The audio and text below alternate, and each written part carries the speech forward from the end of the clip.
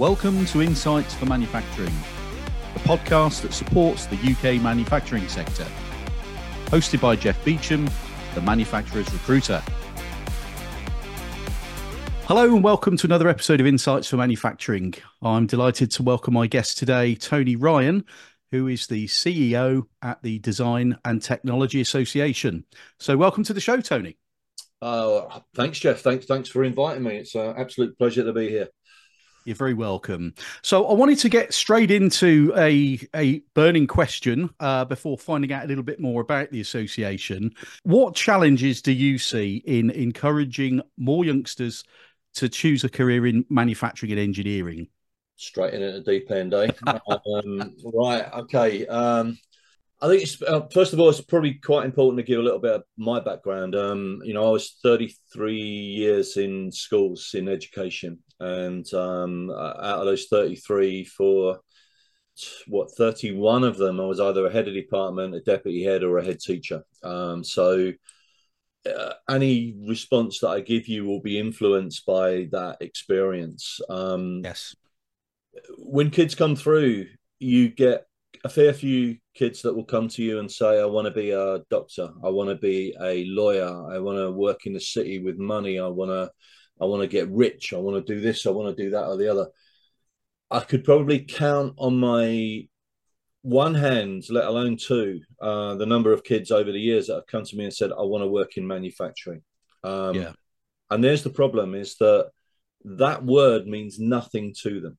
They don't understand. The majority of students will not understand that word. They know that there is stuff that we make as a country, and they will buy stuff regularly, but they won't give an awful lot of thought to how it gets made, who Right. makes. Okay.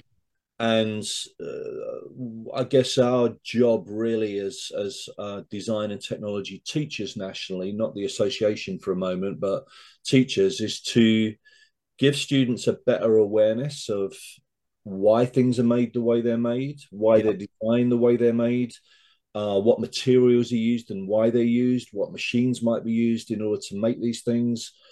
And good design and good manufacturing makes the world a better place, is the bottom line. That's the mantra that we've got, is that you never notice something that's well designed. If it's well designed and it's well made, you probably use it for years and you might say, I love that thing, but you're never really going to spend much time thinking about it. Yeah. Where you will spend time thinking about it is if it's badly made and it's badly designed, in which case you will curse the day you bought it. And that's what we need to do with kids. We need to get them thinking in that way, and we need to show them what's possible as well, because one of the beauties of my job is I get out quite a lot and I get to see stuff being manufactured and stuff being designed and stuff being engineered. And it's exciting where we Yeah. are. It's exciting what's going on out there, and the way that technology is informing that and progressing that. And unless you share that story with students, you're not going to get more than that single hand that actually says, I want to be in manufacturing. Yeah. So what's the best way then to get this message across? I mean, I've had a number of conversations over the last couple of years with different people, some of them within further education, lots of people within manufacturing, and the schools I think have got a part to play, parents have got a part to play, manufacturing's got a part to play, and various organizations like yourselves. But what's the best route to get to the kids and get the best type of message across that's going to resonate with them? Have you got a set process for doing that, or are you doing anything differently to everyone else? Yeah, I think we are. I think we are. I hope we are. We've set out to do that. So there's lots out there. There are more STEM organisations out there aimed at informing students about the where a STEM education can take you. Yeah. Hundreds. I think at the last count, it was something like 700 different organisations out there working with schools in order Yeah. to bring that sort of stuff in. I've got a very, very strong opinion that unless it's embedded in curriculum, it's an extra, it's a bolt on. And I've talked to many people in business who say, I get invited into a school and it's for an open day where they're looking at careers, and I get a table and I'm allowed to talk to any student that I can get the attention of that walks past me. Yeah. actually, what I want is more than that. I want to share what we're doing because I think what we're doing is a brilliant thing. So I want that to be part of their education. I really want to help. We've got expertise that we could share with the school, but we don't know how to do that. So we're doing a few things where we're trying to join up those two quite often disparate worlds sometimes of education and industry. Yeah. Um, and I know as an educator that schools are really hard places to communicate with. That's done on purpose. You know, as a Mm. head teacher, I had a big wall up in front of me to stop people from pestering me from the day job. Otherwise, I'd be distracted all day long. Yeah. Um, and I know as well, industry. So industry from the other end can be an unknown to many head teachers. The majority of which, if we're really honest, have gone from school to university back to school. So they've never been in industry. They don't really understand it. And what I hear from a lot of people in industry is the only time we ever hear from schools is when they want a check, when they want money for this or they want money for that. And, Yeah. and that's a fair accusation. I think where it really sings and where the two join up is where you get curriculum work that covers what the students need to know, but covers it in a way that excites them and that is real, and that they can actually somehow get their lived experience to mean something to that. So Yeah. that means something to me. I've bought a product that's like that, so I understand it. So what we're trying to do is, first of all, we act as that conduit between school and industry. We've got a program called Blueprint 1000 that does that, Okay. and we join the two up. And we also are working on some curriculum work at the moment. There's a website called inspiredbyindustry.org.uk where we're taking real problems that industry are working on at the moment and we're scaling them down so as students 11 to 14 can work on the exact same problem. Um, Brilliant. and that then embeds it in curriculum. So it's not an extra, it's not a nice to have. If a teacher leaves, it doesn't matter because that's embedded in your curriculum. That's going Yeah. to stay there. Fantastic. Well, that's a great way of doing it, making it feel real for the students as well. It's not all theory; it's a real Yeah. industrial problem or challenge, isn't it? And that's a really important part of it is there's video in that content, and the video is really important because I want kids to look at somebody talking to them from industry and ask themselves the question, Yeah. wonder what that person's done to get where they are, because I didn't realize that was a job. I've had so many kids say that, designing, for example, engineering, manufacturing as well. I didn't realize that people actually did that because they've never stopped and thought about it. Yeah. They've never seen it. If you haven't got a family member that's in manufacturing, why would you? You're absolutely right. I mean, the sort of signposting and educating of people outside of the sector, whether it's schools, parents, the kids themselves, trying to get other people into the sector. Unless you're in it, as you said at the start, you're oblivious. We all use, see, feel, and touch things every day that have been through a manufacturing or engineering process. And that's, to me, that's such a simple thing. But I've been in and around manufacturing or engineering for over 30 years, so it's a no-brainer. But as you say, if you're not from that sort of background, you take it for granted. It's just like I and we all take certain things for granted if we're not totally in the know about it. So it's um it's not just about getting the word out though, is it? You've got to send that message out in the right fashion to hit the right sort of chords with the youngsters, as you say, make it relevant to them, make it exciting. It's also about sparking their own curiosity, isn't it? I think that's what design and technology is all about. It's Yeah. if you think when you're really small, if you've got a 3-year-old that you've taken out for a day, you're going to be bored answering the question why. They'll be like, why is that color? Why is the sky blue? Why are we getting there? Why are we doing that? And by the time you're 14 or 15, if you're not careful, you stop asking why. You just accept that that's how it is. Yeah. And what we want to do in design and technology is we want a sort of perpetual sense of curiosity where students are constantly asking, why is it designed like that? Why is it made that way? Well, Yeah. why do they use that material? That doesn't seem to make sense to me. Um, And if they're thinking like that, the very worst you're going to get is you're going to get some really picky consumers that will be very careful about what they buy. And Yep. one of the questions they should be asking themselves right from day one is, at end of life, where does this end up? Does it end up in landfill? If so, do I really need it?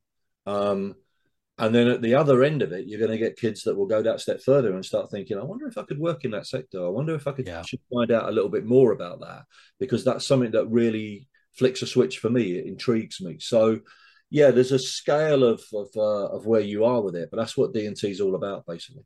Yeah, absolutely.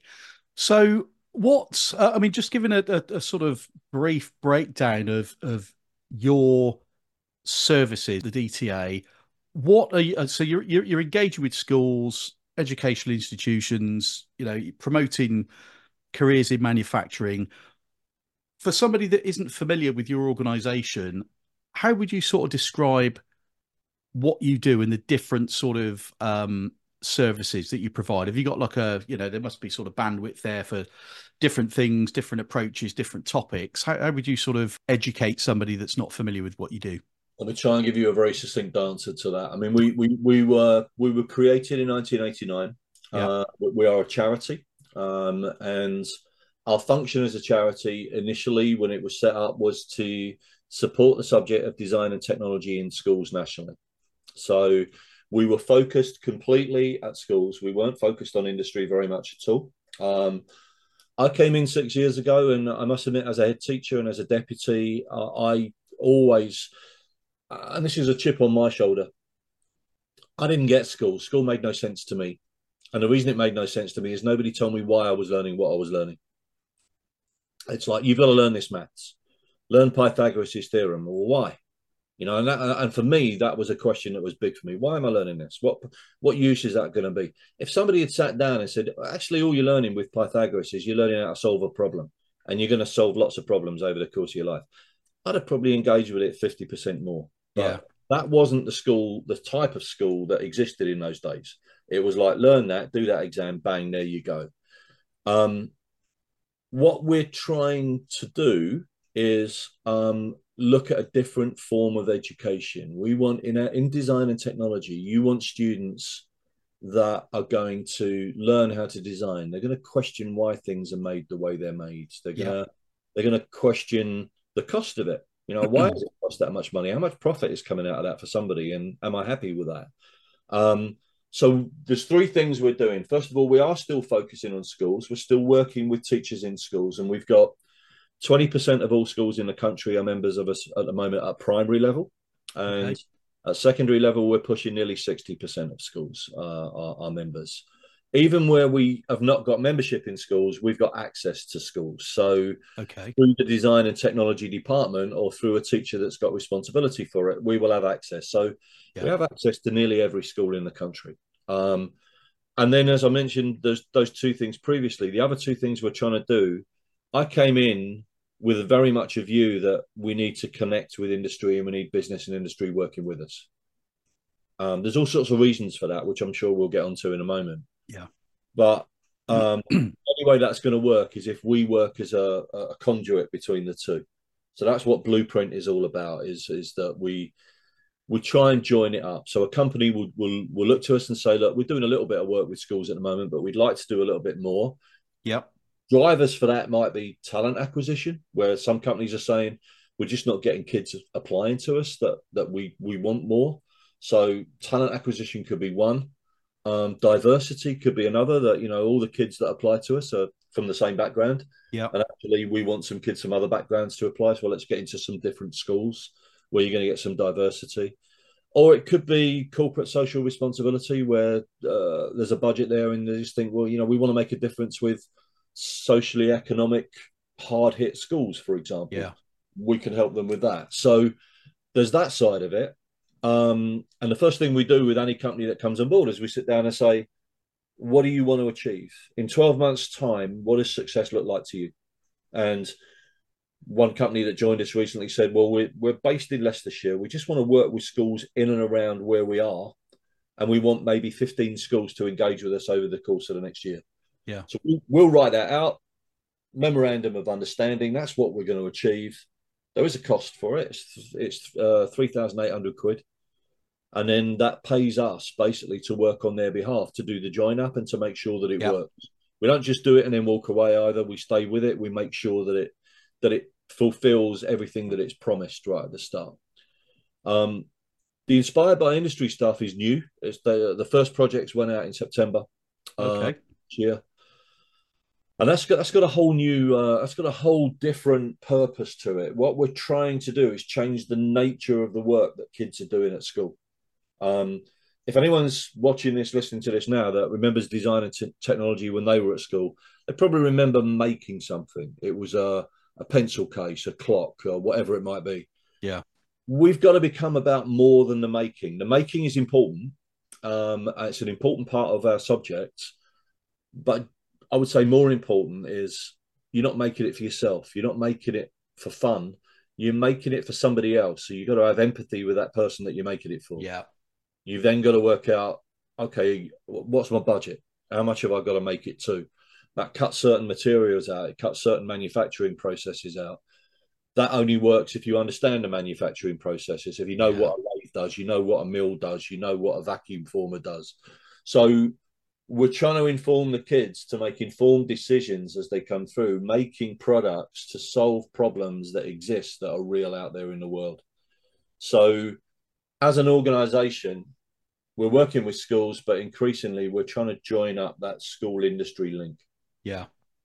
I was going to ask you about how the DTA sort of works with educators to ensure that the curricula is fit for purpose, not just for the kids' education, but it's going to actually provide people coming out of school that are going to be a little bit more fit for purpose going into industry at entry level in the first place. So I think that probably what you just said sums that up, doesn't it? You're working with who are you working with to make these changes to the sort of curricula? Is it the Department of Education or how's that sort of working?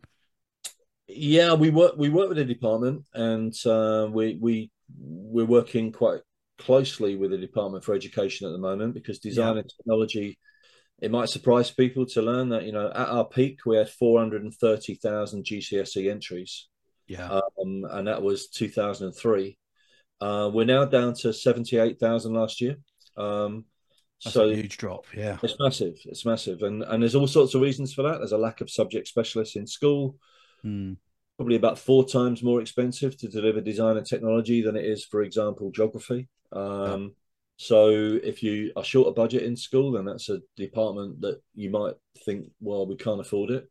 Uh, Mm, Also, it might surprise people to know that as an academy, which is 80% of all secondary schools in the country now, you have complete jurisdiction over what you deliver, other than maths, science, and English. yeah. So any other subject you deliver, you can drop. And if you can make a case to Ofsted that this wasn't important for your students, then you're probably going to get away with it with Ofsted. So Yeah. a number of schools are no longer delivering design and technology, which means that I'll give you a real example. I was in a university a short while ago, and there was a load of kids around a pillar drill using a pillar drill. I think it was about, I say kids, they weren't kids, they were 17 years old, 18 years old. Yeah. They were asked which way around the drill went, and the guy that was doing the instruction was only joking, but not one of them around that pillar drill knew which way to put the drill bit in the machine. They didn't know. They'd not experienced that at school. Yeah. And that's where we're at now. If we don't make this subject more prominent in schools, you're going to find that the whole first or second year of an apprenticeship is going to have to change because you're teaching basic stuff that you would have otherwise assumed would be there. Yeah. Well, we really don't need that as an industry or as an economy, do we? I mean, manufacturing needs to grow. We need to be making more stuff. We've already got a skills crisis, but if things like that, if the basics are actually going backwards, that's a much worse scenario than I was even aware of. So that's been a bit of an eye opener, really. I mean, crikey, education department need to be a little bit more aligned with the industrial people and the top decision makers in government, because we need it as an economy, don't we? We need these basic skills. Also, there's we have a mental health crisis with young Yeah, people at the moment, and I'm not saying this is the sole reason for doing it, but actually, there's a real joy in making something. There's a real, making something, creating something from nothing. Is good for your head, yeah, yeah, and using your hands and your head together is something that I think we should be teaching all young people, even if they then go on and work in finance or whatever it might be. It's not wasted time. It's not wasted energy. These skill sets will stay with them for the rest of their life. yeah, And that's another reason to teach it. I accept that we are not, the purpose of education is not to turn out kids that are going to go into manufacturing, engineering, design, whatever it might be, ready to go. They haven't got the education that's allows them to then just step in and do a job. There's going to be a process 16 to 18 or post 18 that's going to fine tune those skills, yeah, but the basics should be there, and a student should have a sense of curiosity, which we said earlier, yeah, which makes them want to find out more and learn more, and makes them not afraid to make a mistake. That's the other thing that I'm gonna, because I think we have an education system that is risk adverse, yeah, and therefore kids are afraid to make a mistake. And actually, if yeah, you're making anything, you and I both know you're going to need to mess it up a number of times before you get it right. yeah, And that's not terminal. That's just part of the process. That's how yeah, you learn. yeah. So that's another thing we're trying to do in design and technology is make failing okay. I actually don't want to call it failing. I want to call it learning. Yeah, It's absolutely. I did something, it didn't work. I learned a load from it, and when I do it next time around, it'll be better. Well, that's applicable to any job, isn't it? Anything in life, really. We're all human. We make mistakes, but as long as you learn from them, that's part of your development. It makes us better at whatever it is we're trying to do. So, yeah, huge fan of that. So, So how does the Design and Technology Association actually collaborate with a manufacturing organization or an engineering business to help bridge that gap between where the education bit finishes and what the industry needs are? we're working increasingly now with universities. So we've reached out to universities and said, okay, we've recognized the gap that we work 11 to 18 in schools. Yeah, Students will do their A levels and then will leave, or BTECs or whatever it might be. They will then leave, and some will go to university. But we then sort of let go at that stage, and then we pick up again at industry. And we've decided that as an organisation, we need to be more involved in that middle stage of university itself. So yeah, we're working with manufacturing with a couple of universities. The beauty there is that the universities are covering skill sets that the schools can't cover. They struggle to cover. So we've got one uni in London at the moment. Their thing is material science, and the mm, schools in and around them struggle with that. So right, we're getting the teachers into evening sessions in the university to learn the material science that they can then bring back to the students in school. yeah, So we are a join up there with that, but we also reach out and we just say, look, we want to work with you. Um, we want to embed you in schools, whether that's nationally. We've got a couple of partners that have just said we want to work right the way across the country, and we want to hit as many schools as possible. Fine, we can do that. That might be a competition. That might be a resource that we push out to schools that you help us create. yeah, Um, or then we got one employer that is based near Bristol, and they've just said, we're quite happy to open our doors once a year for teachers. And if we can bring teachers in here and show them what we do and show them how we do it, yeah, can you get us 24 to 27 teachers that would be interested in learning the manufacturing process as we see it? yeah, Um, Now that 24, 27, I could fill that twice every year, because we've got teachers that are crying out for that at the moment, that are saying, I don't really understand it, but this is part of the syllabus. This is what I've got to teach. A day there would yeah. really make the difference to me. So there's a number of different ways, Jeff, that we do it, but it's important to us to do so. Absolutely. And I think if you're teaching anything, you've got to have a certain level of knowledge and expertise about the topic, haven't you? And the teachers, I'm not bemoaning teachers; they do a great job in the main.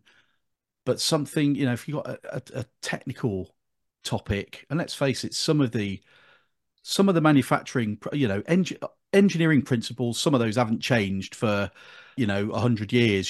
Some of the sort of physics behind it and the calculations or what have you. But the manufacturing processes are changing all the time. There's, look at the last 20 years, automation and robotics and things like that. It wasn't too far ago in history that CAD was a new thing. Look at that side of things that's come on so fast. Now we've got AI and technology, and manufacturing and engineering processes are moving at pace. We've got advanced materials, we've got additive manufacturing. Yeah. I think it's great for the teachers to get to grips with some new things. And if they're saying, well, we're teaching this in the syllabus but not really up to speed with it, I mean, that's never right, is it? You can't do that from a book. You can't read a book and then go and teach a class. You've got to see it, you've got to feel it, you've got to talk Yeah, to people that are involved in it. And the closer you can get to it, the more real that experience is going to be for the students. And believe yeah. me, when you've got 25, 14-year-olds in front of you, if you don't know what you're talking about, they smell that within 30 seconds and you're in trouble. So Yeah, you do absolutely. you do need to know. But you're right, our subject moves so fast. I mean, let me give you a quick example. We've brought 3D printers into 36 primary schools at the moment on a loan basis. Yeah, And we've said to the primary coordinator, D&T, you got 6 weeks with this machine. It comes into school. We'll give you a whole load of learning materials beside it. We'll give you a video of how to get it out of the box on the table and do your first print, because they're frightened of something new that they've not seen before. yeah, And at the end of the 6 weeks, if you don't like it, just pack it up and send it back, and you've lost nothing. Now, we've got schools queuing up for this at the moment because we've got about 24. The other option at the end of the 6 weeks is you purchase the machine at a reduced rate yeah, because you see that it's going to have a place in your curriculum. 24 out of 36 have stuck. And that's because you got primary kids. And the problem we give them is a real simple one. Everyone blowing bubbles and a little bubble bottle. Everyone loves to do that. The challenge we give them is you've got to blow the biggest bubble possible, and that comes through the size and the shape of the end of the bubble blower. yeah, So you've got to 3D print your bubble blower. And the other thing is when you turn it upside down, all the mixture comes down the stick and all over your fingers, and you get all sticky fingers. Design something on that stick that's going to slow that process of that fluid getting down onto your fingers. yeah, It's a sort of dual problem. Now, the kids love it because they're blowing bubbles, trying it. It didn't work. My mate's was much better than mine, so I'm going to go back and design it again now. Then yeah, I'm going to 3D print it again. There is a magic. I must admit, I've seen it a million times. Yet every time I see a 3D printer at work, I'm sort of slightly, the jaw drops a little bit. It's yeah, still a bit of a magic to it. So if yeah, you've never seen that before and you're 9 years old, that is like a magician coming to school. That is just amazing. And they make this and then they produce it. And at the end of the 6 weeks, most of the schools are saying, I'm not letting that go now. That's an essential part of our curriculum. yeah. If we can teach kids at that level, at 9 years old, how to use a 3D printer and how to iterate a design, just imagine what you could do with a 14, 15-year-old if you progress that forward. Absolutely. Well, I was going to ask you about the overall attraction and retention of talent in manufacturing. I think if you're using more modern kit equipment, and 3D printers are probably that's the hot spot at the moment, isn't it? Additive manufacturing. Um, it's I mean, I just find it fascinating. They've been around for a while, probably, I don't know, probably over 15 years. They were first used, I think, in rapid prototyping and stuff like that. But you can buy them now for, I don't know, what, 4, 5, 600 quid, and have Less than have one that. at home even.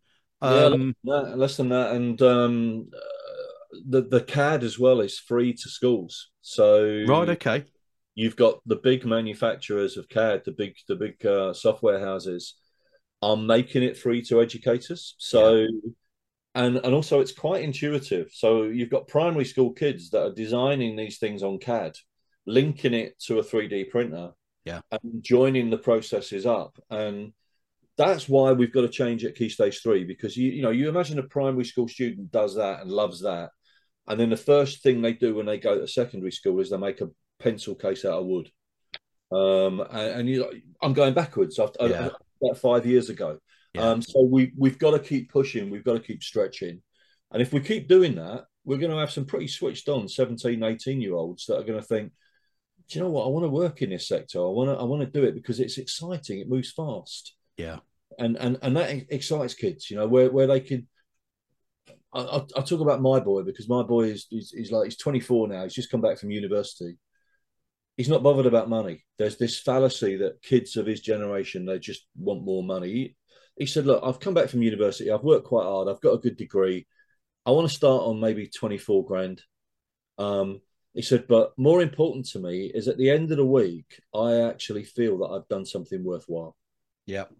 And that's where most kids are. They want a fair wage, but they want to feel they're making a difference. It's And purpose, if I isn't was it? to say, if I was to say one thing to manufacturing companies, how are you getting that message to schools, to kids, that through working for your company, they can go home at the end of every week and they can hand on heart say, I made a difference this week. Yeah. Because that's the golden piece of advice I would give. Absolutely. And I mean, that's just exciting listening to you say that because, there are so many applications and industrial sectors, the medical industry, medical devices, if kids thought about, well, some of these manufacturing processes are saving people's lives. They're enabling people to have new hips or new, things that can, increase the quality of life. We all know somebody who's had a major illness or a surgical procedure or we've suffered loss. The medical pharmaceutical industry, manufacturing and engineering is integral to those. The environmental thing, renewables, whether it's recycling, all of these things that benefit the planet, that benefit us in society and in our day-to-day lives, can't function without manufacturing and engineering. So, like you say, it's getting that message across, isn't it? It's getting them to think a little bit differently. And in that, I mean, as you said, the manufacturers and engineering businesses themselves, they're pretty good at, well, they're fantastic at making stuff.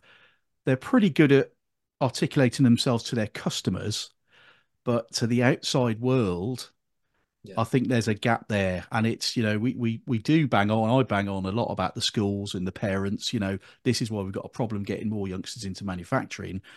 I think it's also, manufacturing has got to do a bit more as well to look at that side of things, not just focus on their own industry, but it's that talent pipeline. It's the early doors. We've got to get people interested and get manufacturing even on the radar to begin with.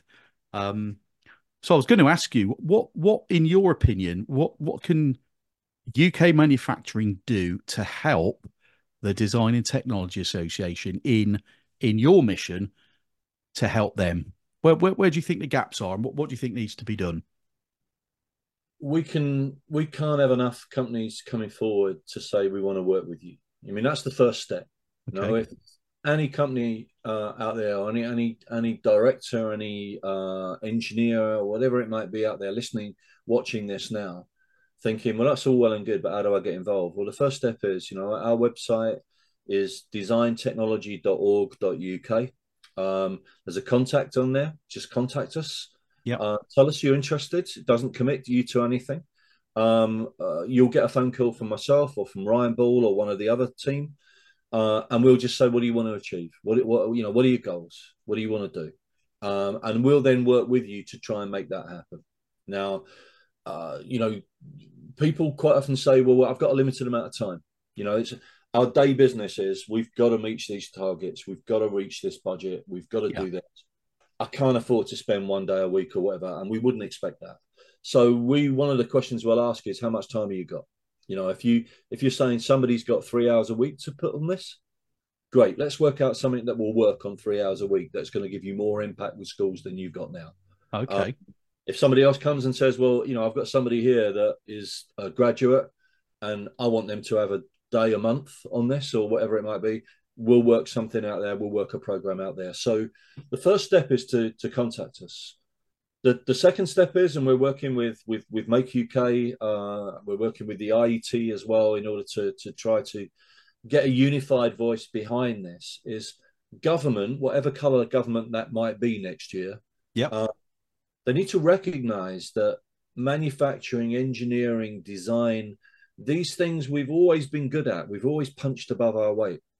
There is an assumption by some people in government that that will always happen, even if we can continue to ignore them. So we'll ignore that sector. If we take design, if we take manufacturing, and if we take engineering, 1 in 8 people in the country are employed in one of those sectors. It puts in over 600 billion to GDP. It's Yep. massive. So we can't afford to ignore it. So the other thing that people can do is say, look, we're quite happy. We want our voice to be heard. We want government. We want to put our logo on your website that says, we really value this subject. We want this subject to be given more time, Yeah. more space on curriculum, and we want every school to be teaching this, not just schools that fancy it. So it's that political movement as well, because I think there was an argument that government, again, of whatever colour, will say, well, Design and Technology Association, they would say that, wouldn't they? That's their job. But Yeah. when industry starts saying, you know what, we need this because we need the talent pipeline, we need people coming through, then that's when government starts listening. Absolutely. So the key word there, as always, I think, is collaboration and talking to people. There's a lot of different associations, trade bodies, membership groups, individual businesses.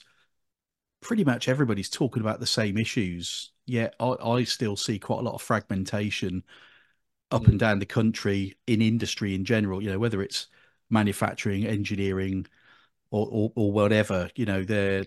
Everybody's trying to do the best job possible. I know that for an absolute fact, but I think the overall effort, certainly when it comes to getting a little bit more support from the government, I think there needs to be a little bit more sort of coming together, and maybe organisations reaching out and sort of buddying up where they might not usually. Can be a bit awkward, bit painful, but they always say, and manufacturers will always say people don't like change. Manufacturing changes all the time, and manufacturers don't half get a bee in their bonnet when their staff don't want to change. But then I think the whole conversation, everybody just needs to come together for the common aim, and that might involve acting a little bit differently when it comes to working with other similar organizations or other similar businesses. Let me It's give you a positive though, Jeff. Let me give you a positive. Like Go on. if I was going back before COVID, and we were reaching out with our blueprint initiative, etc., to industry, Yeah. and we were saying, look, we can work with you and we can connect you with schools. What we were hearing a lot before COVID was, that's not really our job. That's government's job. It's schools. Mm, It's not really our job. We're not hearing that anymore. We're hearing industry now saying, you know what, we need to roll our sleeves up. We need to yeah. get we need to get some skin in the game here now. How do we do that? How do we work with you? How can you help us? There's been I think a mind shift over COVID that, do you Yep. know, we can make this happen ourselves. We don't have to wait for somebody else to come and wave a wand. We can do this.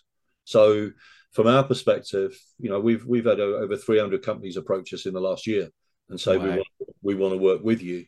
We Yeah. want your help to enable us to do this. I don't think that would have happened before COVID. I think there's been a mind shift there that people are Yeah. thinking, let's fix it. Let's get it sorted.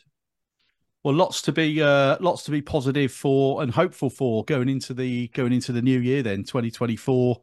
Hopefully, manufacturing is turning a bit of a corner, especially after the autumn statement. Lots of good stuff, loads of support out there if you know where to look. And obviously, the Design and Technology Association is one of those places in the overall jigsaw that's gonna get the finished picture there for everybody. So that pretty much wraps up today's discussion in this episode. So thank you for joining me, Tony. It's been a real pleasure to learn about the DTA. Clearly, you've got a passion, and what I love about you is that you've been on both sides of the fence as well. You're from an education teaching background as well, and now you're that sort of linchpin, being the benefit for UK manufacturing. So keep up the great work. amazing. Thanks for inviting me on. What I didn't share was I spent 7 years in industry before I went into education as well. So I've done There that you as go. well. So that little bit all together, it does make a difference. If you've been there, it Absolutely. makes a difference. Thanks, Jeff. Thank Yeah, you. no, you're very welcome. So there we go. Another episode of Insights for Manufacturing comes to a close. Hope you've enjoyed the show. Look out for the next episode that will be coming out shortly on YouTube and Spotify. So that's about it. We'll see you next time. Bye bye.